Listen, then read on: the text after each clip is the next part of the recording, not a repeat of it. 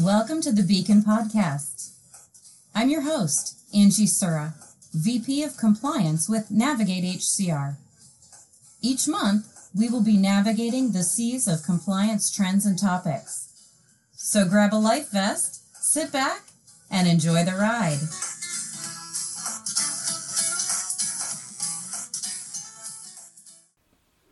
Hello and welcome to July. I can't believe summer is here. We are past the 4th of July, which some think that means summer's almost over. But here we are in the beautiful month of July. I've got a couple of things I wanted to talk through today and make sure you're updated. So if you're like me, you read a lot of compliance articles and news. You watch a lot that occurs on the Department of Labor website or legislation that may be pending. But I wanted to go over just a couple of pieces that I found interesting. First and foremost, in true IRS fashion, on Friday, July 22nd, they released the draft forms for the 1094s and 1095s, Forms B and C. So Friday, they love to announce things and kick things out, I think so that we have the weekend to read and prepare. At this point, we're not seeing any major changes, but our team is still digging into it. Now, if you remember, in 2021, there was a proposed rule that was extending the traditional January 31st deadline where employees are to get their 1095 forms by that date. The proposed rule is basically making the 30-day extension, which we get every year, into a more permanent deadline, which means for 2022 reporting,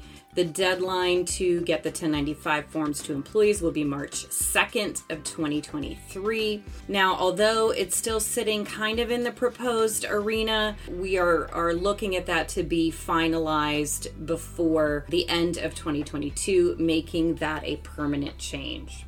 So if you're like me and you want to go check out what the draft forms look like, you can go out to irs.gov and check those out.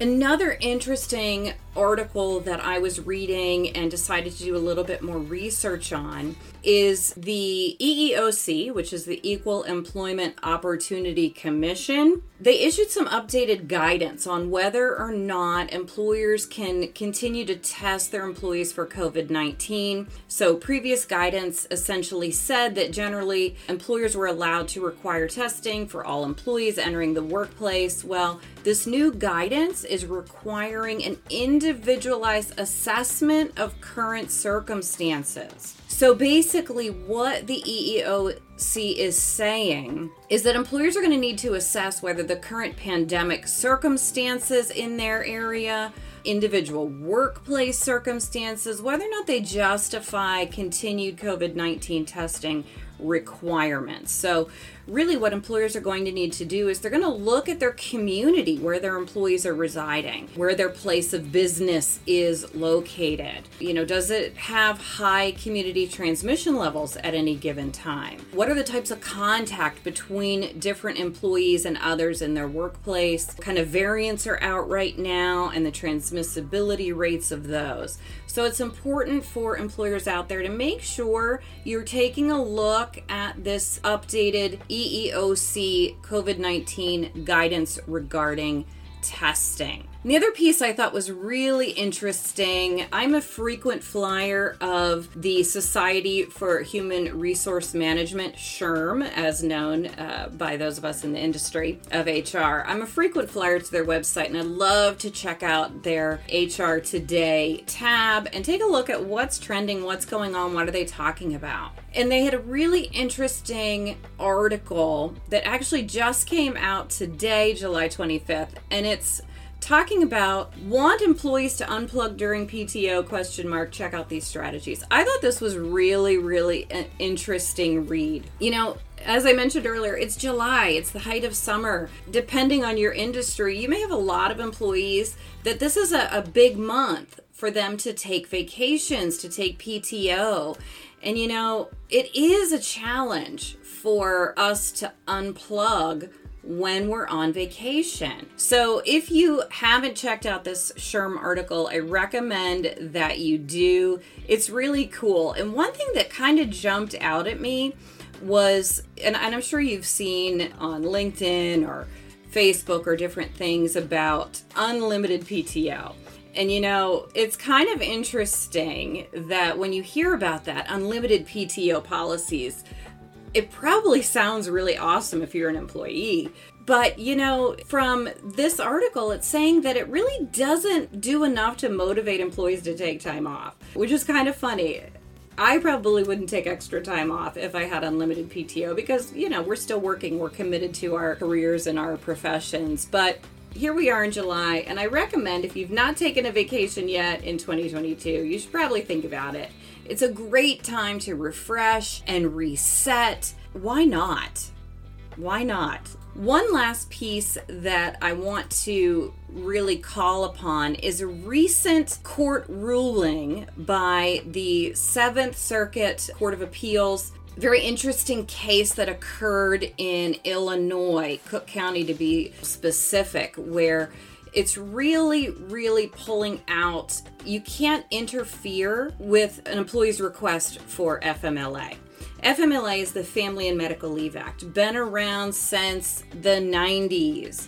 It's important. It was created to give employees a work-life balance, to be able to take care of health situations of their own or of an immediate family member. But an interesting case that the 7th Circuit Court of Appeals ruled on stated that an employer can violate FMLA if they discourage an employee from exercising FMLA rights without actually denying an FMLA leave request. Now, the 7th Circuit Court of Appeals, this covers Illinois, Indiana, and Wisconsin. But it's a really interesting case and something that employers out there should really take a look at. So in this particular case, it was Cook County Sheriff's Office, Salvatore Ziccarelli claimed when he called the office's FMLA manager to discuss using FMLA leave for PTSD treatment. He was told he'd already taken serious amounts of FMLA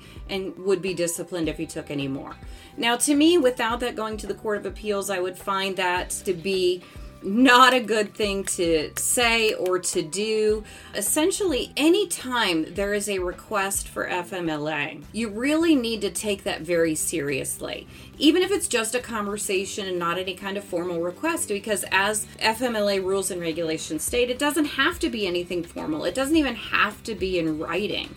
So essentially, if an employee is coming to you or to their HR manager about FMLA leave, then you've got to do the paperwork process. You've got to start that paperwork process and do the process properly. So when there's a request, whether it's written, verbal, email, whatever it is, you have 5 days to send the proper paperwork out.